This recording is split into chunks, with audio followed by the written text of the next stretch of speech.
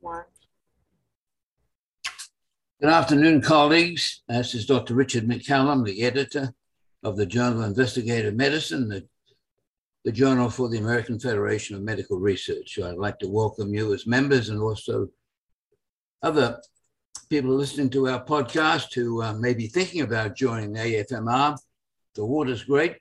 Please jump in and enjoy it. We have some great meetings coming up. We just had the Western meeting in Carmel. I'm going to the Southern meeting in New Orleans in a week or so, and we've got the East and Midwest. So it's a great time to be seeing new abstracts and new data. And today my podcast is in that area. We're trying to update and educate on thyroid disease. And you might ask, gee, Dr. McCallum, why thyroid? Well, we tend to be guided by some of the sort of highlights of the different months. And January is thyroid month. And last year, we had Tamis Bright here, Associate Professor of Medicine and long-term head of the Endocrinology Division at Texas State University Health Science Center in El Paso. And in actual fact, it's a very tough act to follow. She made a record. She has a record for the highest number of podcast calls or podcast contacts since her presentation last January. So I'm sort of challenging her to see whether we can duplicate that huge accomplishment of being the best podcast of the year. To reintroduce Tamis to you, I often tease her. She came out of the Big Green, which is Dartmouth College, New Hampshire, as far as the colors and their sort of notoriety for recruiting. Then she went to medical school at Loyola University, Stritch School of Medicine, on to San Antonio for internship, residency at Colorado. In those days, I guess, before they moved to their new medical center, but still in Denver. And then stayed on there to do her fellowship in endocrinology, and then headed back to Texas to be our initially assistant and associate professor of medicine, and now, since 1995, the chief of endocrinology department, and really a pillar of endocrinology in El Paso and in Texas. I have the pleasure of working with Tamis extensively on research activities related to our NIH-funded research in diabetes and GI complications, and it's a pleasure to invite her officially to speak about one of her particular interests, which is thyroid disease. Welcome, Tamis. Well, thank you. And I'm really excited to be back doing this again. And I hope that people are still interested in thyroid. I think it is just great that people were so interested in it last year. So hopefully, like you said, we can follow it with another really interesting talk today. Good. Well, I promised them it would be just as good. And I think based on conversations we've had and patients I see myself, even in the GI world, we see our share of thyroid problems. Certainly, although hypo gets a lot of press, everyone's worried about hair loss and weight gain and fatigue. Let's move it over to the other side. Hypothyroidism, an area where there's been some new drug developments in pharmacology and some really changes going on. I thought you might update us on how you manage and approach hypothyroidism. So like we discussed last year, we talked a lot about hypo. So we thought we should give people a little something different this year and talk a little bit about the hyper end of it. Yeah. Hyper obviously isn't as common. So hypo is probably 10% of the population, which is why it gets more activity, I suppose, if you want to call it that. Hyper is probably only about 1%. And like all autoimmune diseases, obviously the women have the preponderance of it. And it is a little bit easier to diagnose because when these patients come in, they're usually symptomatic. Where your hypo patients, it's a lot of you're not sure if it really is a disease or whether it's just life because they're tired and gaining weight.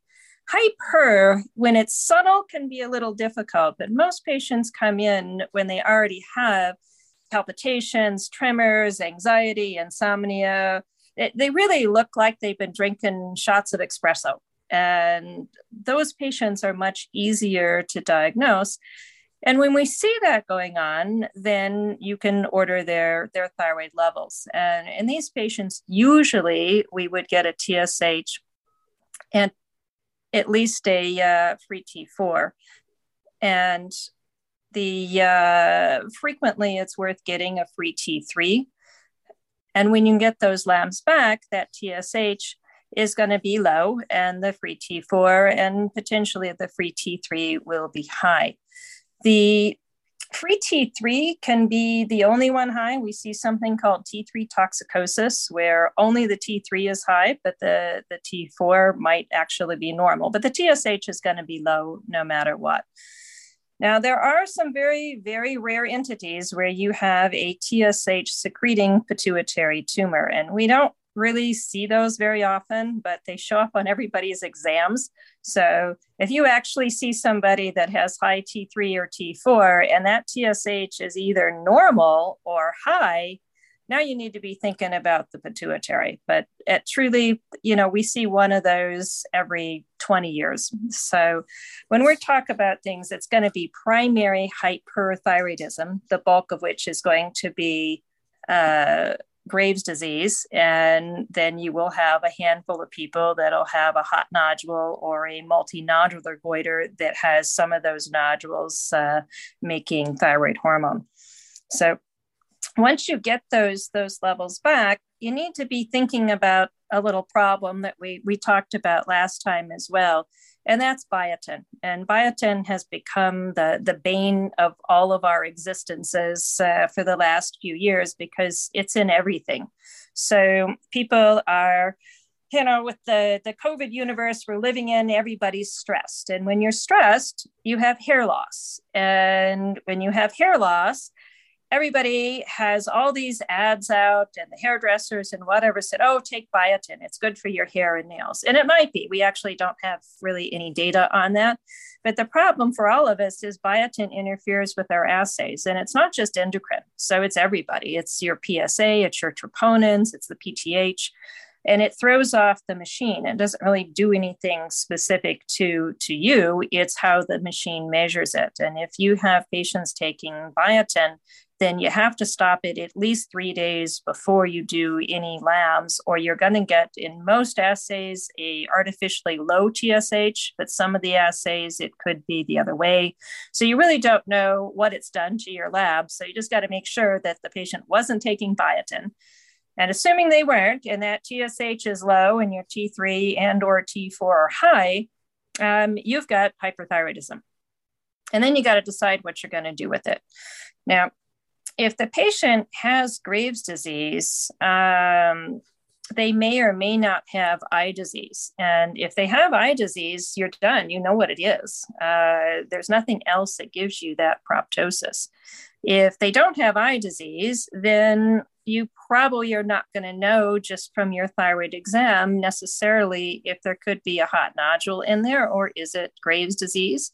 Potentially, you could have a thyroiditis as well, not as common. And those thyroiditis can have a tender gland. The patient will come in with usually cold symptoms, having started it, and then they end up with destruction of the gland from the viral illness. So there's a number of things that can do it. And most of the time, we end up getting a thyroid scan and uptake. And once we have that, you can tell what you have if you couldn't do it just based on your clinical exam and history. And you'll see, diffuse uptake everywhere, and you've got Graves' disease. You'll see a hot nodule on there and nothing else, or you'll see multiple nodules and you've got that toxic multinodular goiter. So you usually at that point can say, okay, fine, I've got hyperthyroidism. You can't do the scan if you have the patient on meds, so you do need to complete that before you start your medication.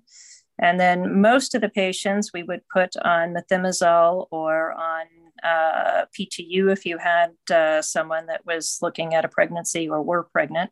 But if you had a Graves patient with a big goiter, that goiter is not going away when you give them meds. So those patients will usually give radioactive iodine to fix the problem as well as get rid of the goiter.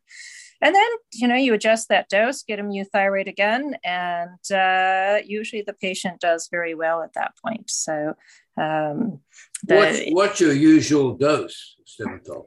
So it usually depends upon how active is this then. Do you have levels? We can have levels that are 10 times normal and, you're going to put them on a big dose versus somebody that T4 is actually in the upper normal range and the TSH is suppressed. You're going to use a very small dose. Methimazole comes in 5 and 10 milligrams. So a small dose would be usually 10 milligrams once a day, and a big dose would be 40 milligrams a day. So you kind of adjust this based on the levels you're looking at the time.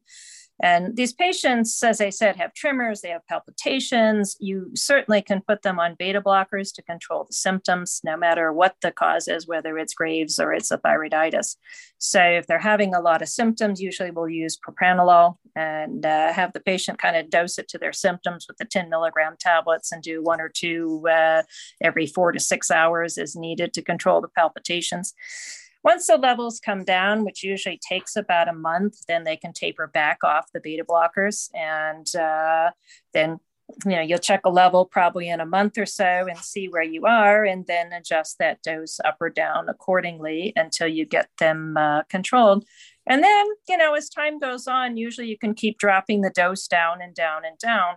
And a lot of that has to do with the antibody levels. Usually they'll kind of gradually decline and you can decrease the dose over time. If that gland wasn't that big, frequently after a year or 2, you can stop it and the disease resolves. Now, if they had a big goiter, that's unlikely to happen. Problem is with all autoimmune diseases, stress, makes antibodies go up again, and occasionally they'll end up back with hyperthyroidism and you start over again, but they know what it was, the second time around. So they'll call and, get treated right away. So you're saying these sort of ability to resolve over months, is this a nodule that sort of burns out and resolves, but the thyroid is not totally hypo? Or is this, does these patients... So that's more for Graves' disease. So if you have somebody with a hot nodule, then when we do that scan, we'll look at that and see. Hot nodules, if they're active enough, will shut off the rest of the gland. So it will suppress the function of the rest of the gland. And as long as the patient isn't pregnant, those we usually do treat with radioactive iodine, because that nodule is the only thing that will pick up the iodine because the rest of the gland's non-functional. Mm-hmm. And then you can basically fry the nodule and it's gone. And the patient's cured and it doesn't come back and it's fine. Multinodular goiters with lots of nodules in there are a little bit trickier because they don't frequently suppress the whole gland. So if you give radioactive iodine, you're potentially going to make the patient hypothyroid. We do that occasionally, but it would be relatively uncommon to do that. Those patients usually require a small dose of methimazole, and over time, the nodule that you're treating may burn out and stop functioning, and you can stop the med. The problem is 6 months later, another one of these things could start up and make thyroid hormones. So they're kind of on and off again meds. If they have a big enough goiter and they're getting compressive symptoms from it, surgery is an option for those guys as well. For the average hypothyroid case, do you get a thyroid scan? And if you can't palpate anything except it's maybe tender, do you get a thyroid scan? Usually we do, because if we're thinking radioactive iodine, the iodine's dosed off the uptake, so we need the scan and uptake anyway. The only ones we don't usually scan are someone that clearly has thyroiditis, because they're going to have no uptake. So people that come into the ER with a bunch of symptoms and they have a very painful sore throat, it's very classic. You don't need a scan to diagnose that. If you have a nodule, you still need a scan because that nodule may not be the problem. And that nodule may actually be a non-functional nodule and need a biopsy, where the hot nodule is something that you couldn't palpate. So those we do the scans in. And like I said, the Graves' disease, if they have eye disease, we don't have to do a scan because we know it's eye disease. And if you have eye disease, we don't usually use radioactive iodine because it can frequently make the eye disease worse. So we don't need the scan for the dosing, and we don't need the scan for the diagnosis. So then we would not do that. Well, tell us a bit about the new pharmacology that may be evolving in the hypothyroid world. So the new treatment that we have is something called Tepezza, which is a new monoclonal for the eye disease, for Graves' disease. So for years, we've struggled with Graves' eye disease, and it can be very significant, and the patient can have double vision and can have some, significant loss of function for life just because of this severe eye disease. High-dose steroids have been the mainstay of treatment, but the problem is as soon as you taper them down, now it comes back. You can do orbital decompressive surgery and knock out walls of the orbit to make the orbit bigger. And again, it's not a great therapy. But this monoclonal came out about a year ago and has been phenomenally good. So it is incredibly expensive. So getting the hoops jumped through for the insurance to cover is tricky. But it's a IV course of this every 3 weeks for about 8 doses, and the patients get very rapid improvement of the eye disease, which at that point seems to maintain. So it has been a phenomenal new treatment for us. You're using it selectively because of expense, or can we get pre-authorizations? Is it a real chore to make this really happen, or it's a chore? So it frequently requires the last patient I did, I actually had one of my colleagues do because he had a better person to do it than I did. Ophthalmology is pretty much not doing it because it takes so much of their time that they're sending it back to us, even though they're the ones that are doing the diagnosis and getting us the ophthalmologic criteria that you need prior to actually treating the patient. So we need them to tell us there's various scoring criteria for this, and ophthalmology does that. So yes, it is one of the most tricky drugs to get these days, but I think it is worth the hassle for the patients for sure. And the scoring is based on some TSH T4 ratio? It's based on the scan? So eye exam. So this is how bad is the eye exam. So first of all, you have to have Graves' eye disease, but ophthalmology sees the patient and determines how bad that eye disease is based on criteria that they have, and then they send us a report. So the more severe the eye disease, perhaps you'd lean towards this antibody. Right. So if they had very mild disease, frequently we don't need to do anything. That's just kind of, a lot of times the patients don't even notice, you notice on your exam, but they're not having any double vision. They're really not having any problems with the eyes being pushed forward, get very dry. So you can get corneal drying and corneal abrasions. So, if they're not having anything at all, and you're just looking at very mild proptosis, then it's probably not worth doing unless it's progressive. But those that have severe eye disease, then yes, it definitely would be something to do.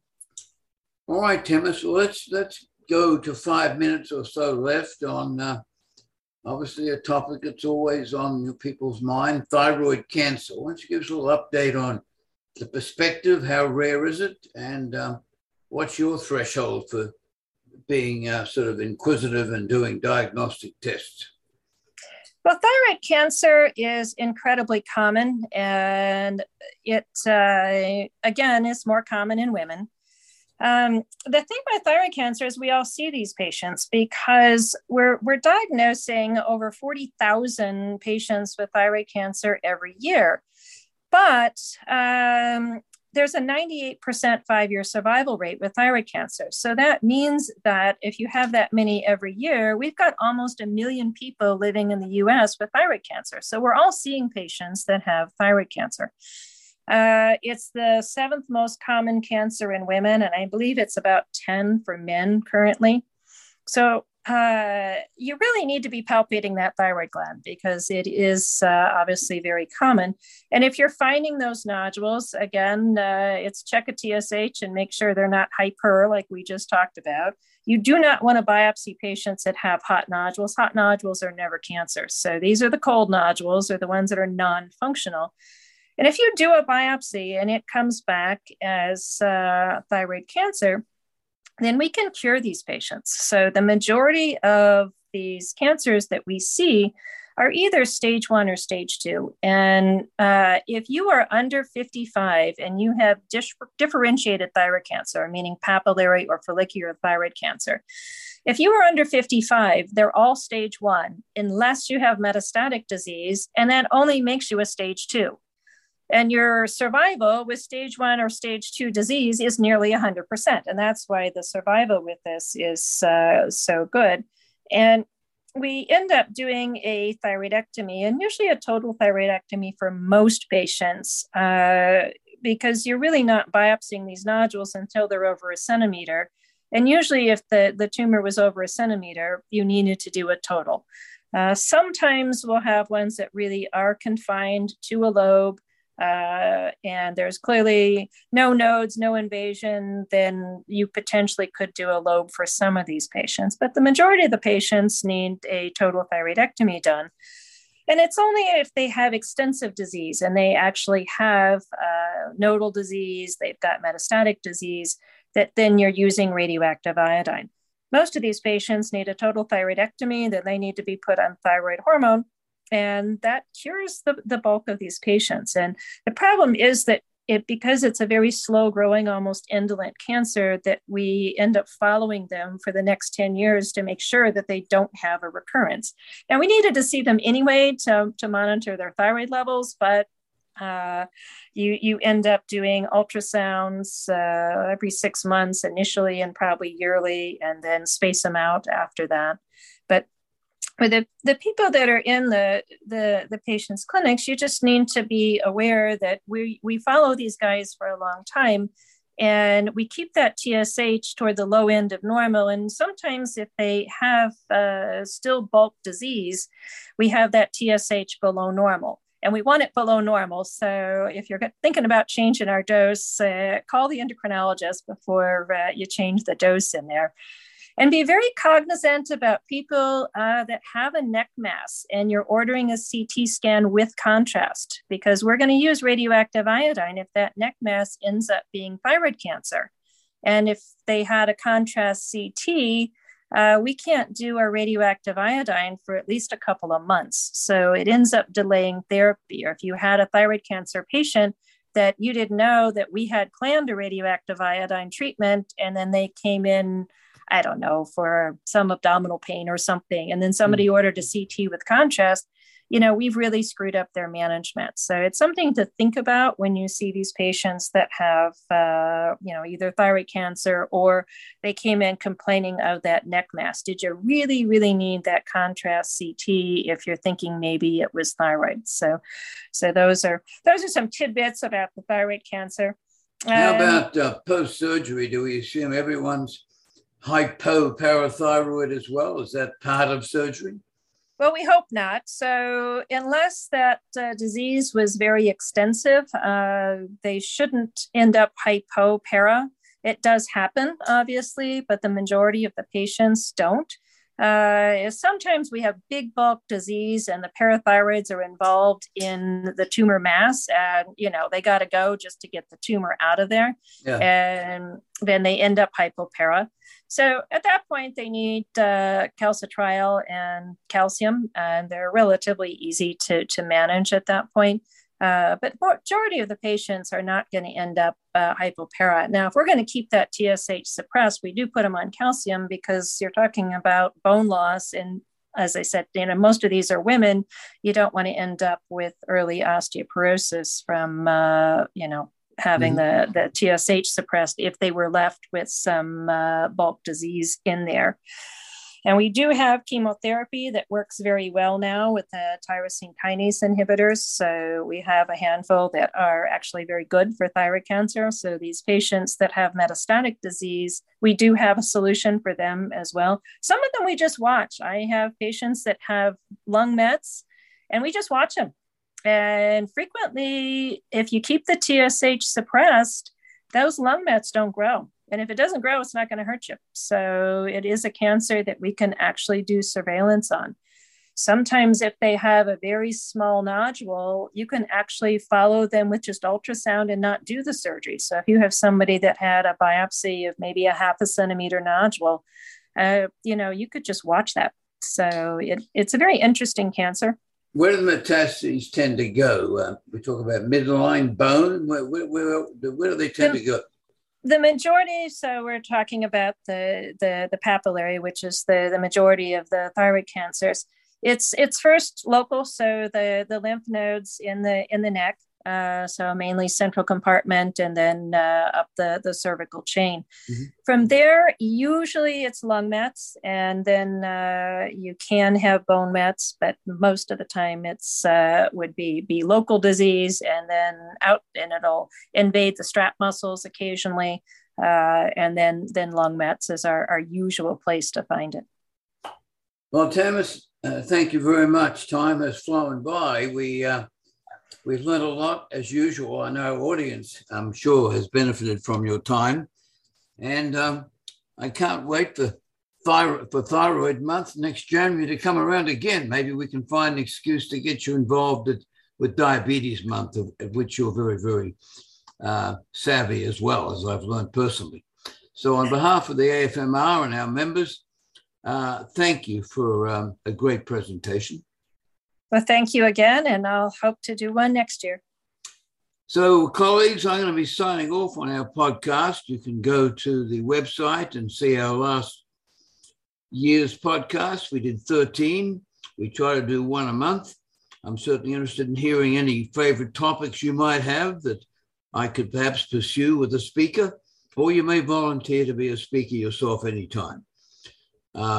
Please contribute to our journal. Encourage your colleagues to become members and attend our upcoming meetings, either virtually or live. So once again, colleagues, signing off for our January podcast, Richard McCallum, Editor-in-Chief of Journal Investigative Medicine, thanking you for your time and look forward to seeing you soon. Good afternoon.